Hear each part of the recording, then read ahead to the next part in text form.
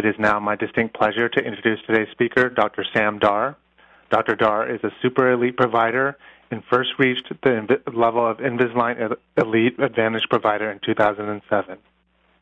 Dr. Dar has treated over 1,800 patients with Invisalign in his Vancouver, British Columbia practice since 2000. A bilingual native of Montreal, Dr. Dar is a member of the American and Canadian Association of Orthodontists and a fellow of the World Federation of Orthodontists. He received his DDS from McGill University with distinction in 1994 and a master's degree with specialty in orthodontics from the Université de Montréal, where he also taught undergraduate orthodontics. So without further ado, I'll turn the program over to Dr. Sam Dar. Dr. Dar, you now have the floor. Good morning or good day, everyone. Thank you for joining us. Today's topic will be Make Your Invisalign Finishes a Perfect 10. I'll be sharing with you some of the tips that I use to help me achieve good results. I just want to let you know that these are my opinions, and I'll be speaking about my experiences to share with you what I've been doing over the last few years to obtain good results. Just quick note about your speaker. I live and practice in Vancouver, Canada, and I have an Invisalign practice downtown and a secondary practice, which is 80% Invisalign. So I've treated quite a few Invisalign cases and made more mistakes than most people probably on the line today. So I'd like to share with you some of the successes and some of the tough challenges that I had along the way. Now, making the Invisalign, making your finishes a perfect 10 really relies on several factors. It is not one factor in particular that leads to that, but it's a process that starts as of day one. To begin with, I'll be starting off with a surgical case that I'd like to share with you that we recently just finished or debanded, and that will include several of the steps that I normally would take with Invisalign. So this is simply an example, and then we'll go through the detailed step that I usually go through for every finish. So here we have a 25-year-old female patient, healthy. Her chief concern is the overbite, which basically translates to overjet and aesthetics. She got, in terms of TMJ health issue, she has an occasional click upon maximum opening only, but otherwise asymptomatic with no deviation, no limitation of movement. She's class 2 Div 1 with a retrognathic mandible. She has muscle strain. You can see that she forces her lip to close to seal them completely, 7 millimeter overjet. Her lower midline is slightly deviated to the left by 1 millimeter, and she's missing all her wisdom teeth. The treatment plan for this healthy young lady is Invisalign. Started her off with Invisalign in a combination with orthognathic surgery, namely mandibular advancement surgery. The surgeon that I work with and I deal with would normally place mini screws or temporary anchorage devices, and these are usually placed in the OR, and we place 2 TADs per quadrant. We end up with 8 TADs in total. Again, these are placed in the OR, and then elastics are run through right after. We had to do a refinement stage to detail the occlusion, and finally we finished with retention with Vivera retainers. We started off with her first course of Invisalign was 11 upper and lower aligners, and that didn't really take long, 6 months. Most of our surgical cases usually require uprighting the teeth over the basal bone and then allow the surgical movement to bring the teeth into a class 1 and then find the occlusion at the end. So the surgery plan was a BSSO for mandibular advancement. No genioplasty was done. Once the surgery was done and healing was allowed to occur for a few weeks, a refinement course was done that gave us 8 upper and lower aligners. And I usually have my patients wear the aligners in refinement 10 days each, especially post-surgery. Teeth tend to move so much faster. So total treatment time, including surgery, was 11 months, and retention was done with Vivera retainers. So let's follow through clinically and see what had happened. Again, 7 millimeter overjet, class 2 case. and looking at her initial pan, the aids were missing, and these are usually extracted in the OR should there be a need to have those extracted. Looking at a Ceph, again, no significant finding. You can see the overjet a bit better on the Ceph in the profile. And frontal Ceph as well, a PA Ceph. And I take my own records at the initial treatment and just prior to surgery and send them all to the surgeon for his analysis. So pre-surgery at this point, we've aligned the teeth, and we coordinated them. They're obviously not fitting into a class 1 just yet. So she goes into the surgery, and 1 week post-surgery, this patient healed real nicely. There's not much swelling, but you can see how she's tripoding. Basically, she's biting on the back molars and on the anterior teeth only. I like to see my patients 1 week post-surgery, simply to see how the midlines are aligned and how the teeth are fitting anterior-posteriorly. More often than not, we have to deal with the vertical and sock in the bite, but this looks very good 1 week post-surgery. And this is how she wears the elastics. She wears the aligners and the elastics full-time for 2 to 3 weeks just to allow the healing process. And when she comes back, we'll check the occlusion and see how we can finish the bite and the occlusion.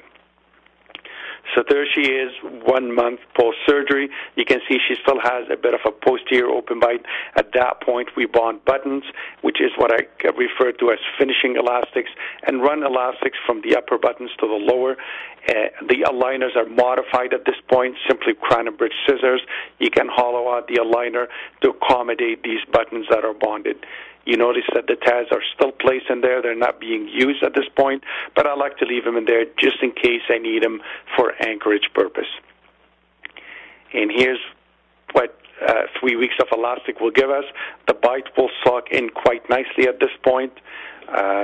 3 weeks of full-time elastic wear. Again, remember, they're wearing the aligners and the elastics at the same time, day and night. In this case, we're showing elastics only, but patients wear elastics and aligners at the same time.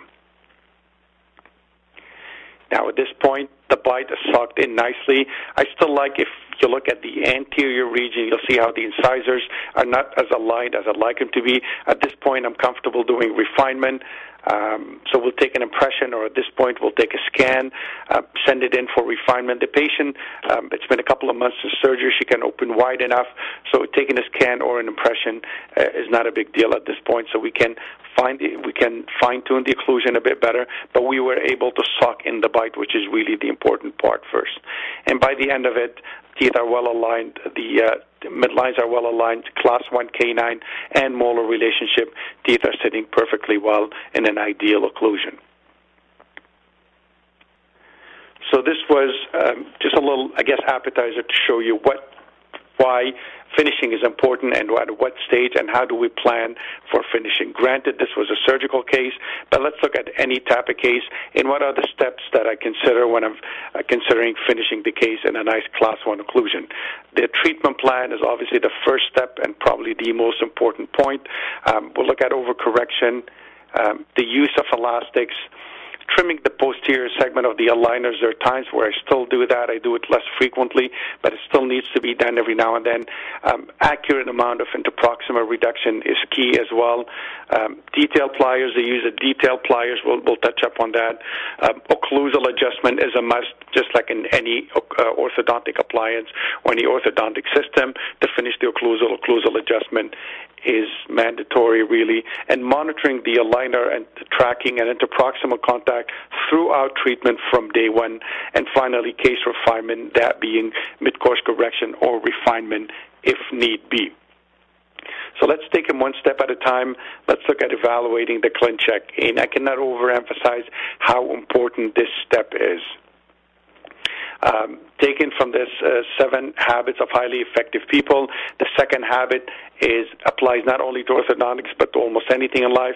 Begin with the end in mind. When you're sitting down to set up the ClinCheck, remember that at the end of the day, at the end of the ClinCheck, you're going to get what you prescribed.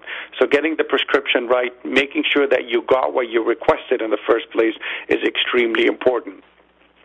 I've noticed in the past, for instance, when I used to get a posterior open bite, a slight posterior open bite, I came to realize that early on when I set up my ClinCheck, my teeth were not set up in an ideal occlusion, so it was an oversight on my behalf. So you do get what you prescribe. So what I want to look at is the transverse. I want to look at the posterior open bite. If I'm requesting expansion in the posterior region, or if I'm correcting a posterior crossbite, did I really get enough expansion according to the ClinCheck? So we want to make sure that we have nice, not only anterior, but posterior overbite and overjet. I want to look at intercuspation. I want to make sure I have a positive occlusal contact. In other words, my posterior teeth in the ClinCheck are set up to have a positive occlusal contact. When you magnify them 500% and look at them from the lingual surface, you want to make sure that there is contact. The upper lingual cusp are actually touching and in contact with the lower teeth. I want to make sure the marginal ridges are leveled, and this I actually have set up in my preferences to level the marginal ridges of the posterior teeth, anterior overbite and overjet. So we're really looking at Andrews 6 keys to normal occlusion. No rotations, no crowding, obviously, no interproximal spaces. I want to make sure that I'm happy with the tip and torque, especially on the anterior teeth, but not overlooking the posterior teeth. When we're requesting dental expansion on arch development, we want to make sure that the upper teeth are not simply tipped buccally, but the teeth are translating. In other words, we're getting buccal crown torque as well. Arch symmetry is a must. Many a times we get nice ideal overbite and overjet anteriorly on the right and on the left-hand side, but you notice that the symmetry is not present. In other words, the right-hand side might have a better canine prominence, and that will, even though we have an ideal overjet, we end up with an asymmetry or a skewed arch in both arches, the upper and the lower. So make sure you look at it from the occlusal view. Make sure you have nice symmetry between right and left-hand side, because you will only catch up, or you will only notice it at the end when the patient smiles and you notice you have your buccal corridor on one side is probably a bit more prominent than the other side, and at that point you will need refinement to go back and expand that one arch. So it is something simple to catch if you look at it, if you look at the ClinCheck from the occlusal view, and obviously smile aesthetics and midline, especially the upper midline. I explained to the patient, because of asymmetry between right and left-hand side, just like in any organ of the body, we have asymmetry in the teeth, or in the size and the shape of the teeth as well, which may lead sometimes to an discrepancy between the upper and the lower midline. My concern is to align the upper midline with the philtrum of the lip and the middle of the nose, but if the lower midline falls off a little bit by 0.5 millimeter, so long as I have a canine class 1 relationship, I'm happy with that. So it's something you want to check and explain to the patient if the question arises. So looking at it from here, you can see, looking at it from the anterior view, and this is the same patient that we looked at earlier, looking at it from the occlusal view as well, superimposing with the grid will allow me to measure the amount of movement as well. Not only do I use the grid, I also use the superimposition tool, whereby the teeth are blue, and you can see, again, what is reasonable, what is realistic. Did I expand a little too much? What do I consider realistic? The age of the patient is also a factor. I may be comfortable expanding 2 to 3 millimeters on a 14-year-old, maybe not so much on a 50-year-old. Again, you want to expand, you want to look at it from the lingual view to check the contact, modify and change the ClinCheck as necessary to make sure you get what you want.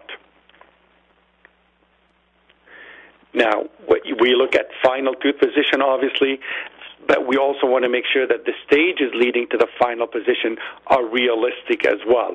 Certain tooth movements we know will not occur. For instance, if a canine is blocked up buccally, or if it's the canine is high, there's no point in pulling down on that canine until we've created enough space mesiodistally. So you want to make sure that as that tooth is extruding, for instance, we have enough space to accommodate in the arch to accommodate that canine. So make sure the creation of the space occurs first, and then the extrusion follows. You want to evaluate every single tooth movement, and the other thing is you want to make sure that you got what you prescribed. Sometimes we give notes and request certain tooth movement, and for some reason, while for most parts we do get what we want, there are times where either an oversight or simply the technician did not get what you're trying to say. Make sure that you actually got the movement that you prescribed. If there's any ambiguity, just make sure you go back and rephrase that sentence and explain to them exactly what you need. Don't just settle because you think that the technician did not understand your request. Go back and rephrase it and use simple words, and you will get what you want. Now, overcorrection is the second step, and again, this is something preemptive that we use that we don't necessarily always end up using these overcorrection aligners. Overcorrection aligners I routinely prescribe whenever there is interproximal reduction in extraction cases or in a case where there's especially a large diastema. So these virtual C chains simply tighten the interproximal contact. If we were a bit overzealous when we did IPR, we may end up with spaces at the end. So these overcorrection aligners, we usually get 2 or 3 aligners. At the end of the treatment, that will help us just tighten the contact a little bit more. Having said that, make sure that if the IPR that you've done is exactly accurate, and at the end of the last aligner, not the overcorrection, but the last active aligner, there are no interproximal spaces, then please don't use those overcorrection aligners. They can only do harm. In other words, they may squish the teeth into a space that doesn't exist, and the only where the teeth will go is to either overlap or intrude. So if there is no interproximal space left at the end, just do not dispense these overcorrection aligners. Same apply for extraction cases and diastema cases. Just have them ready in case you need them, and if you find you don't need them, just then discard those aligners. Or you may need to use 1 or 2, but not all 3 of them, whatever the case may be. You want to make that judgment call. Now, finishing elastics is really an important part of not only surgical cases, but any cases. I find that transient posterior open bite that we get at the end of the treatment may be due to a lot of factors. We already mentioned that one of the factors is we never had them set up in the ClinCheck that way. In other words, we did have some posterior open bite left in the ClinCheck. Another reason would be, and I find this occur more frequently, in patients that have a treatment plan that goes longer than 18 months. Bruxers and grinders are also another group of patients where we find that transient posterior open bite occur more frequently. Whatever the case may be, I'm comfortable using these finishing elastics in the aligner just before last. I personally don't like to modify my last aligners. For argument's sake, if we had 25 aligners, then I would like to modify aligner 24 and not 25. In other words, I like to bond button on the 4, 5, 6, both upper and the lower arches, both sides if need be, and then simply run my finishing elastics. Remember, at this point, you need to modify the aligner, use crown and bridge scissors, or whatever you're comfortable using. Some people like to use a slow handpiece and simply trim out the aligner to accommodate these buttons. So have the patient wear the aligners and the elastics simultaneously. More often than not, 2 to 3 weeks will do the trick. Sometimes in surgical cases, you may need to extend it to 4 weeks, but 2 to 3 weeks is routine to get that socked-in occlusion in the posterior. It does take an extra appointment just bonding these buttons. It takes no longer than 15 minutes, but the occlusion will be socked in nicely. So what I do routinely now, I explain to my patients, you have to wear the aligners and the elastics simultaneously. If the patient has an important presentation or if it's a student that has an exam and they need to leave the elastics out for a couple hours in a day, that's not the end of the world so long as they keep wearing the aligners, obviously, but just run the elastics and the aligners at the same time. Now, taking it a step further, what I may do sometimes is ask my patients on the day they're coming to see me in 2 weeks to wear the elastics only at nighttime without the aligner. And they're allowed to do that one night only, and that's usually the night before they come and see us in the office. So if we send them off for 14 days, see them back in 14 days, we'll say for 13 days you wear elastics and aligners full-time. On day 14 or on night 14, I should say, at night, just wear the elastics without the aligners. And what I find happens is it really does soak in the bite a lot better, and patients only need to do that one night only. If they come back after 2 weeks and I find it's looking good but not perfect, I may send them back home with elastics for one more week to soak in the bite, and then at that point we remove the buttons and the attachments and just give them that last aligner and have them settle in it.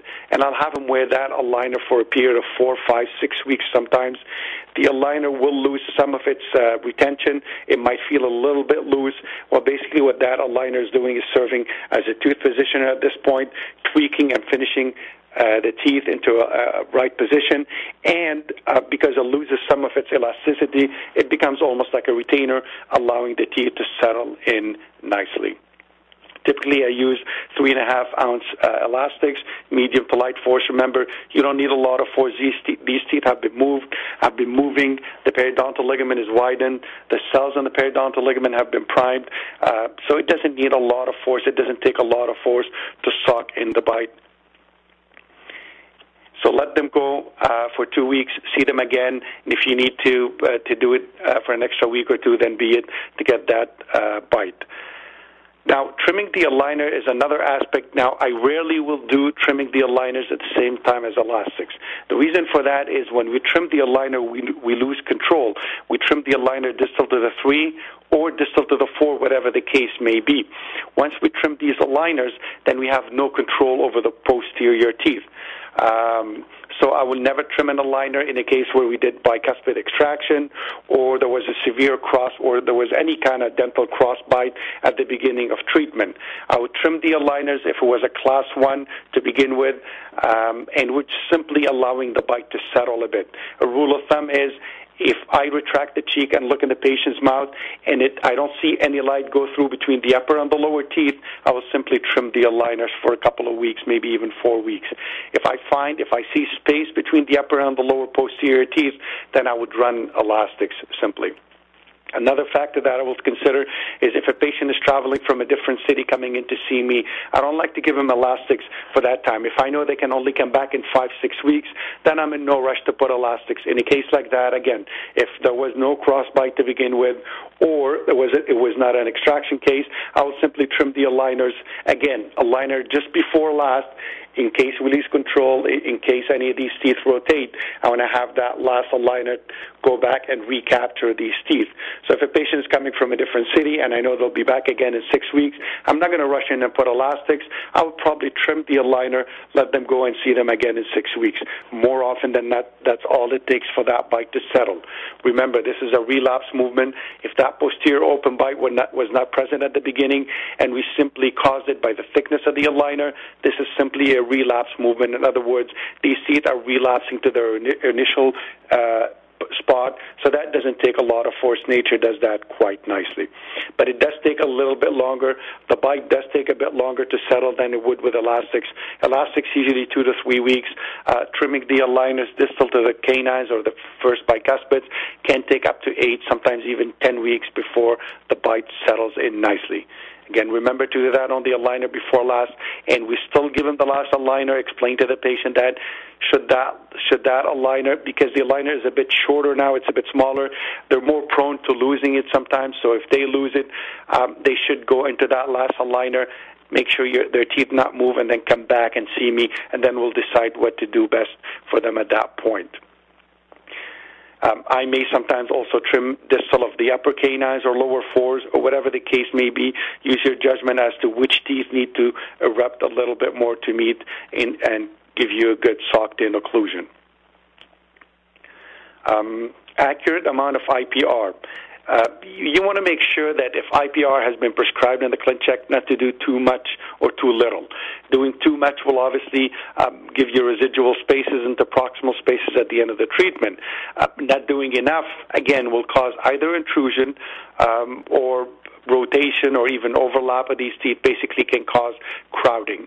And right here I have a picture of the IPR gauge.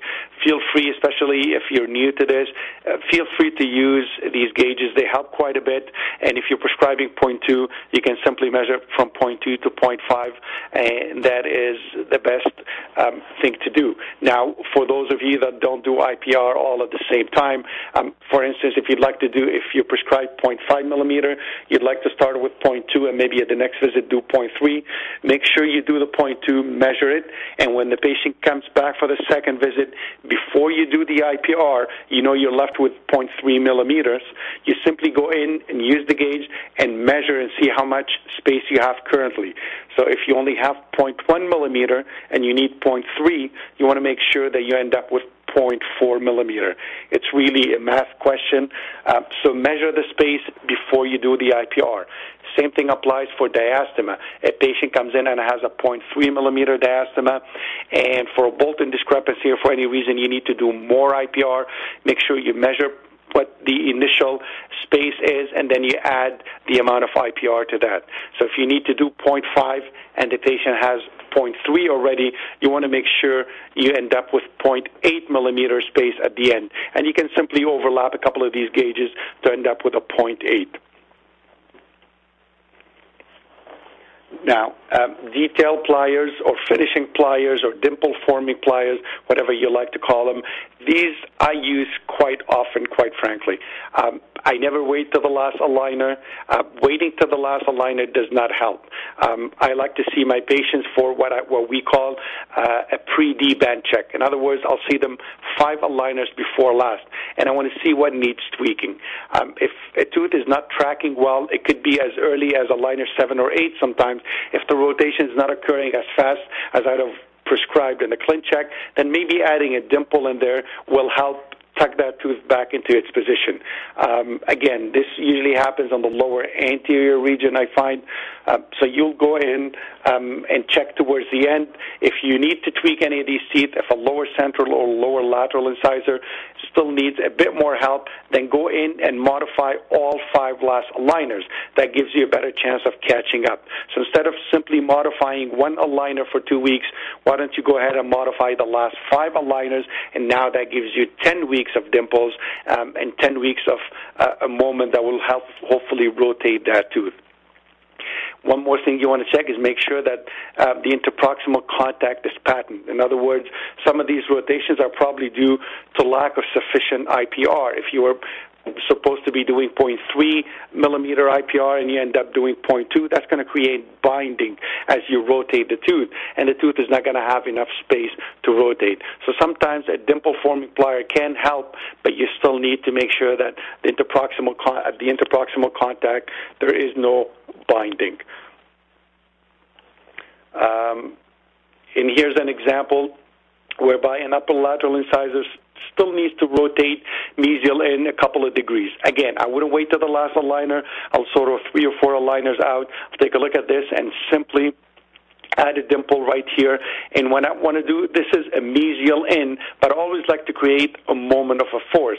So I'd also go in and add another dimple on the distal out. In other words, I want to do a distal out, mesial in, and that simply helps us rotate or pivot the tooth along the long axis.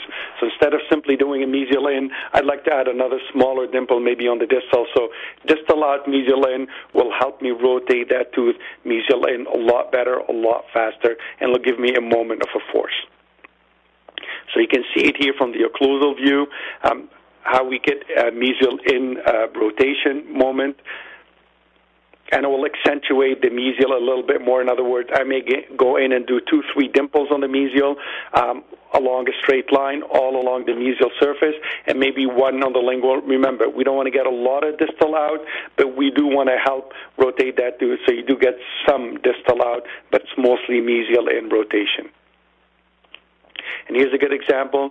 You can see where that dimple is, where that dimple was added, and again, over a span of 3 or 4 or even 5 aligners, I bet you anything that tooth will rotate quite nicely. Again, remember to go in with a floss and check the interproximal contact. In a case like this, I may actually modify 2 or 3 aligners and see my patients a bit more frequently than usual. In other words, I may end up seeing them at 4 or 6 weeks as opposed to 10 weeks in case I need to modify anything, in case I need to go in with a polishing strip at that point and make sure there is no binding as well. Now, occlusal adjustment, just like in any orthodontic system, we cannot overlook that. It's an important part of what we do. So it's done either alone or in conjunction with finishing elastics. Sometimes if you have a plunging cusp on an upper 6 or an upper 7, a plunging lingual cusp, you actually do have lingual contact, but the buccal cusp tips are really not sitting well. They're not occluding well against the lower teeth. And that's simply that one premature contact. And I find this occur more frequently in distalization cases and in a cross-bite correction cases whereby that lingual cusp tip has been pristine and virgin, is never worn down. So you go in and adjust that bite and then run your elastics and you'll see how nicely that tooth will sit in there. So I'll do it either during treatment if I find there's a premature contact, and patients are really good at telling you, hey doc, I feel that one tooth touching more than the rest of the teeth, and you'll check in and sure enough you'll find either there's a slide or with the articulating paper there's a premature contact. Just go ahead and adjust it and continue with the treatment. So like I said, dental cross-bite correction and distalization cases, you're more prone to see these premature contact. So at the end of the treatment, once I get to the last aligner, obviously I would go in and adjust the bite and allow the bite to settle, be it with elastics, be it with trimming the aligners, and see them again in 6 weeks, make sure everything's sitting well. And again, before I order my Vivera retainers, I'll go in one more time and adjust the occlusion, or at least check the occlusion. Doesn't always need adjusting, but there are times where a little adjustment can go a long way. And this here will be a nice example to show you. This is pre-occlusal adjustment. We just got to the aligner just before last, and you can see how those posterior teeth are really on both sides are not sitting very well. Again, before we go in and trim aligners or run elastics, all I did was simply adjust the bite, and you can tell how much of a difference that made. You can tell how that mandible just auto-rotated about 0.5 millimeter once we got rid of the premature contact, again, especially on the lingual cusp of the upper teeth, and you can see how nicely that occlusion ended up sitting simply with occlusal adjustment. So this is a perfect example with showing the use of the articulating paper and the handpiece, how much that can help finishing the occlusion nicely. Now, aligner tracking. Obviously, we want to check tracking of the aligners at every visit. This is one example whereby you can see the lower teeth are doing well, that lower right canine, despite the attachment in there, has not extruded completely. And this is something you'll see mid-treatment or towards the latter half of the treatment. And this is I find this is due mostly to patient compliance. Patients not wearing the aligners long enough. Extrusion movement is, although it's feasible, it's very slippery in a sense. If you do get the extrusion and the teeth sit in well and the patient ends up not wearing the aligner for 4 or 5 hours, that tooth can easily rebound and go and intrude or go back to its initial position or simply relapse. So I find compliance is really important. Again, in distalization cases and in extrusion cases especially, I find the number one reason why teeth don't track is patient compliance. They could be good wearing the aligner 17 or 18 hours, and in their mind, this is good compliance. Certain movement like this, you really request 21 to 22 hours, hoping to get maybe 20 or 21. So compliance is a main issue. Space not being available is another reason for these teeth not to extrude. Again, mesiodistally, if you look at the ClinCheck, luckily with the G3 and now with the G4 being released soon in November, enough space, enough attention is being paid to the interproximal space simply to allow the extrusion and rotation. We want to see interproximal space, but some of the older ClinCheck setups, you may not have noticed that, or you may not not have requested enough space mesiodistally, so the tooth may rotate but not fully be able to fully erupt due to the interference of the adjacent teeth. So making sure you have enough space is key in a case like this. If space is not enough, you simply want to do a mid-course correction, or go back in and go in with a polishing strip mesially and distally to that one tooth that is not tracking very well. In this example, for instance, at this point, you can see that the attachment is not fitting anymore at all in the aligner.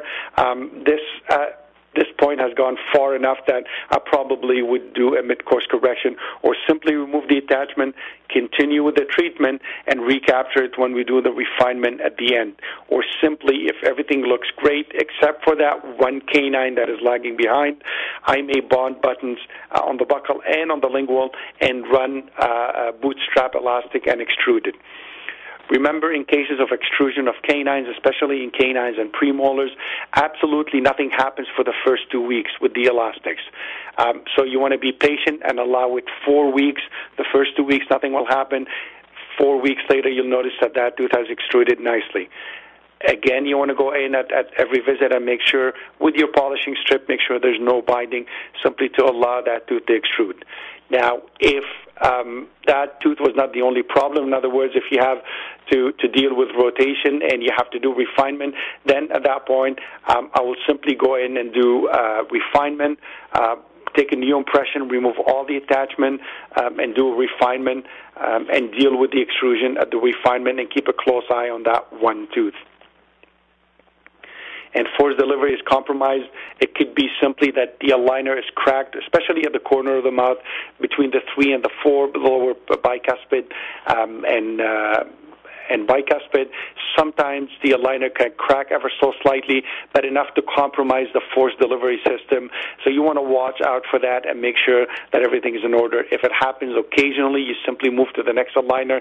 If it happens at every single aligner, then you want to consider maybe rethinking the attachment placement. I find when the patient are removing the aligners and peeling the aligner off, sometimes an attachment right at the corner of the mouth, if the patient is being a little too aggressive, that can simply rip the aligner after a few days.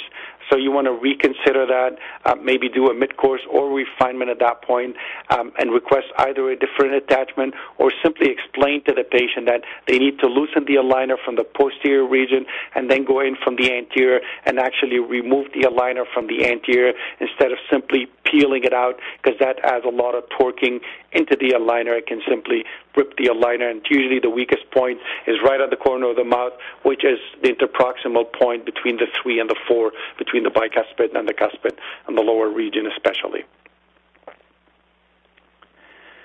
And lastly, case refinement, be it mid-course correction or refinement, we can't think, or you can't think of these case refinement as a failure. So not a failure.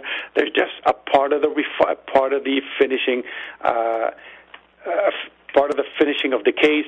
If at some point there was one tooth that was lagging behind, and you look at everything and you realize that everything else is moving well except that one tooth, it could have been an oversight on your behalf. You look at the ClinCheck and you realize that you overlooked something. But if everything else is progressing well, I'm a firm believer in keep going with the treatment, remove the attachment, and do refinement. However, if you find everything is not tracking well, again, I'll tell you the first thing from experience, I find the reason for that is usually lack of patient compliance. So at that point, you want to consider a mid-course correction, but there's no point in doing a mid-course correction unless you sit down and have a heart-to-heart conversation with your patient and explain to them that we're basically stalling, whereas, as a matter of fact, we're taking 2 steps back. We're doing a refinement or mid-course correction at this point. You want to explain it to them, obviously, without being confrontational, that this is really due to them not being compliant or cooperative to begin with, because you don't want to do it twice. One mid-course correction I will basically, if it comes down to second mid-course correction, I think patient compliance is an issue, and you need to talk to the patient for sure and find other treatment alternatives. So if everything goes well, and especially these lower anteriors, sometimes you look at them and you find they look good but not great. Again, do not hesitate. Make sure you remove all the attachments, whether you're doing a scan or whether you're taking impressions. Remove all the attachment, take records and send it back for refinement. Patients, I find, usually complain about attachment. So if you're talking about minute tooth movement, I'll make them happy by not adding any attachments. If there is some intrusion or extrusion required, I'll obviously need to add attachments. But usually in a refinement or in a mid-course, you will tend to use less attachments, if at all. And again, that makes the patient happy. It makes the impression more accurate as well. And what I do routinely, if the refinement is due to minor tooth movement, then I will simply have the patient wear the aligners 10 days each as opposed to 2 weeks. And again, that makes the patient happy. They tend to tolerate it a bit better. They know that usually 12 aligners, if you give them 6 aligners at a time, 10 days each, then it's really 2 visits, and patients usually wouldn't mind it as much. So they know what to do. You don't have to give them a lot of instructions when refinement comes. And the refinement appointment, insert of the refinement aligners, is usually a lot quicker. You simply dispense the aligner. They have all the instructions. They know what to do or what not to do. You have no IPR to do, or you have no attachments to place. This is really a 10-minute appointment. You give them 6 aligners, have them come back for the other 6. Again, this is a case where you have 12 aligners, which I find is usually the routine for most of our refinement patients. So when the results are beyond the scope of overcorrection, there are times where a patient comes back and we were overzealous with the IPR and there's more spaces left, but at the same time there's rotations on some of the bicuspid, a couple of degrees of rotation that you like to deal with. Well, I wouldn't give them the overcorrection aligners. I would only give the overcorrection aligners if interproximal spaces are the only issue that I have to deal with. Any other issues, I will just dispose of these overcorrection aligners and simply take records for refinement. And I will deal with the interproximal spaces and any other issue at the same time. And there are also other times where detail pliers are just not enough. You get to that last aligner, everything looks perfect, but that one lower incisor really needs to rotate mesial in 2 degrees, and you know in your heart of heart that detail plier is not going to do the trick. Just save yourself the aggravation. Go in, take an impression. A couple of aligners or 3-4 aligners will rotate that tooth because chances are you will need some spacing in there. So the aligner will probably create a bit of interproximal space first, then will allow the rotation to tuck in, and then you can order virtual seat change if you need to after that as well. But deal with it nicely. Again, no IPR and no attachment is needed, so patients usually don't mind it as much. And again, it can be due to lack of interproximal space. That's the other reason. Sometimes we get intrusion or crowding, and you realize everything was coming along well until the end. So the last thing I would recommend for you is to never ever go backwards. I've seen some physicians or some dentists that would actually go back, take a step back, get to aligner 20, and go back to 19, 18, 17. My advice to you is to never do that. Because relapse is never a linear movement. In other words, just because one tooth moved a certain way when you were doing the orthodontic treatment, when they relapse, they don't exactly relapse in the same linear movement. So don't take a step back, don't move backwards. I would allow myself to go back no more than one aligner for any reason. If the aligner is cracked, if they lost an aligner, I wouldn't mind taking one step back, but never more than one aligner. The point is, if you find that you have to go back more than one aligner, then just stop, hold everything in position, take an impression or a scan, and send it in for a refinement or a mid-course correction, whatever the case may be. So making your Invisalign finish is perfect really has to do with every step of the way, keeping a close eye on the patient. That's why I'm not comfortable giving my patients more than 5 aligners at a time. I think 10-week period is ideal. If there's any problem or if there's any issue, I like to deal with it at that point. So I find 10 weeks is ideal. When we get to 12 or 14 weeks interval, you will lose track of the case sometimes, and you have no other option but a mid-course correction. Again, all of us make exceptions. If a patient's flying in from out of town, we may want to give 6 or 7 aligners, but routinely I'd like to give 4 or 5 at a time and keep a close eye on the progression of the case. So the ClinCheck treatment plan spend time on it, modify it as many times as you think is necessary, go back and review it from every single angle, look at it and make sure that your technician is giving you what you requested, and make sure you're happy with what you requested as well. If you ever have any doubt, if it's a case where you're sitting sort of on the fence, should I do extraction, should I not do extraction, or should I do it to proximal reduction or not, there's no harm in doing 2 ClinCheck setup. Do one and then get it back, and then simply request to set up a new ClinCheck with these different criteria and go in and give you a criteria. Extraction of a lower incisor, for instance, or interproximal reduction, lower 5 to 5, or whatever the case may be. It gives you peace of mind, and it allows you to intelligently decide which treatment plan you want to follow. But make sure you analyze it from every angle.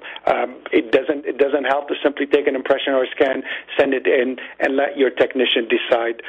You would have failed the patient that way. And the more time you spend at the beginning, the less time you spend at the end.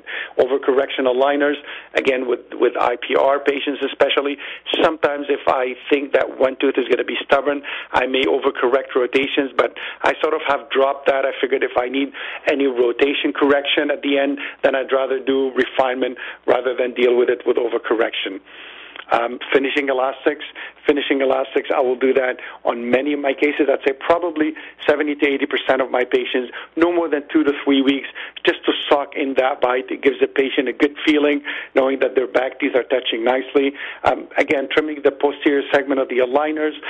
If I look in and I find I don't see any space between the upper and the lower teeth, but the patient feels it. In other words, I don't see it, but they feel it. That means it's probably a fraction of a millimeter. Then I'm comfortable trimming the aligner. If there was no posterior crossbite to begin with, or if there was no extraction. And again, amount of IPR is always well documented in the chart. Detail pliers, don't leave them in the drawer till the end. Make sure you use them when you need them. As soon as you notice a tooth is slipping, go in and take your detail plier and use them in there and help the aligner rotate the teeth that need rotation. Adjust the occlusion. You can never overlook that. And again, monitor tracking at every visit. If a patient comes in and I find one tooth is starting to slip, but not quite, I can still capture it, I'll actually send them back home with the same aligner. I will not dispense new aligners. I may give them chewies and I say, you know what, that one tooth is extruding, that one canine, for instance, is extruding, but not as fast or as well as I'd like it to, and there's no point in moving it to the next aligner.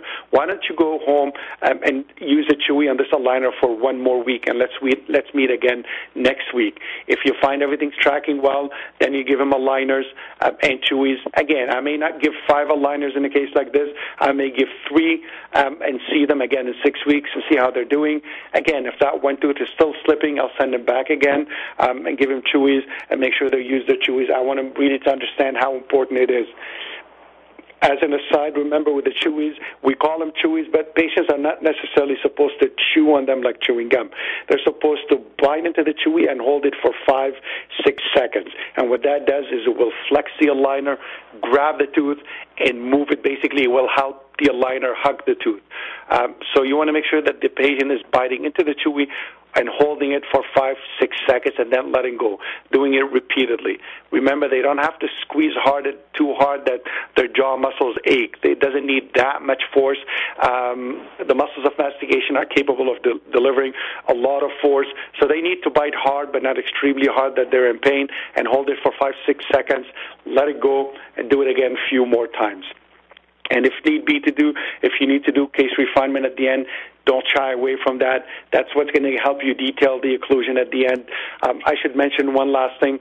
Sometimes if I find there is a posterior open bite for any reason, I would like to sock in the bite before doing the refinement. In other words, I may go in and do 2 weeks of up and down elastics or finishing elastics, sock in the bite, knowing quite well I still need to do refinement either for spacing issues or for rotation issues or even extrusion issues, but I still like to sock in the bite first, and then once everything is set properly, I'll take my impression or a scan and send it in for refinement, knowing that I don't have to deal with a posterior open bite in the refinement. I'm hoping that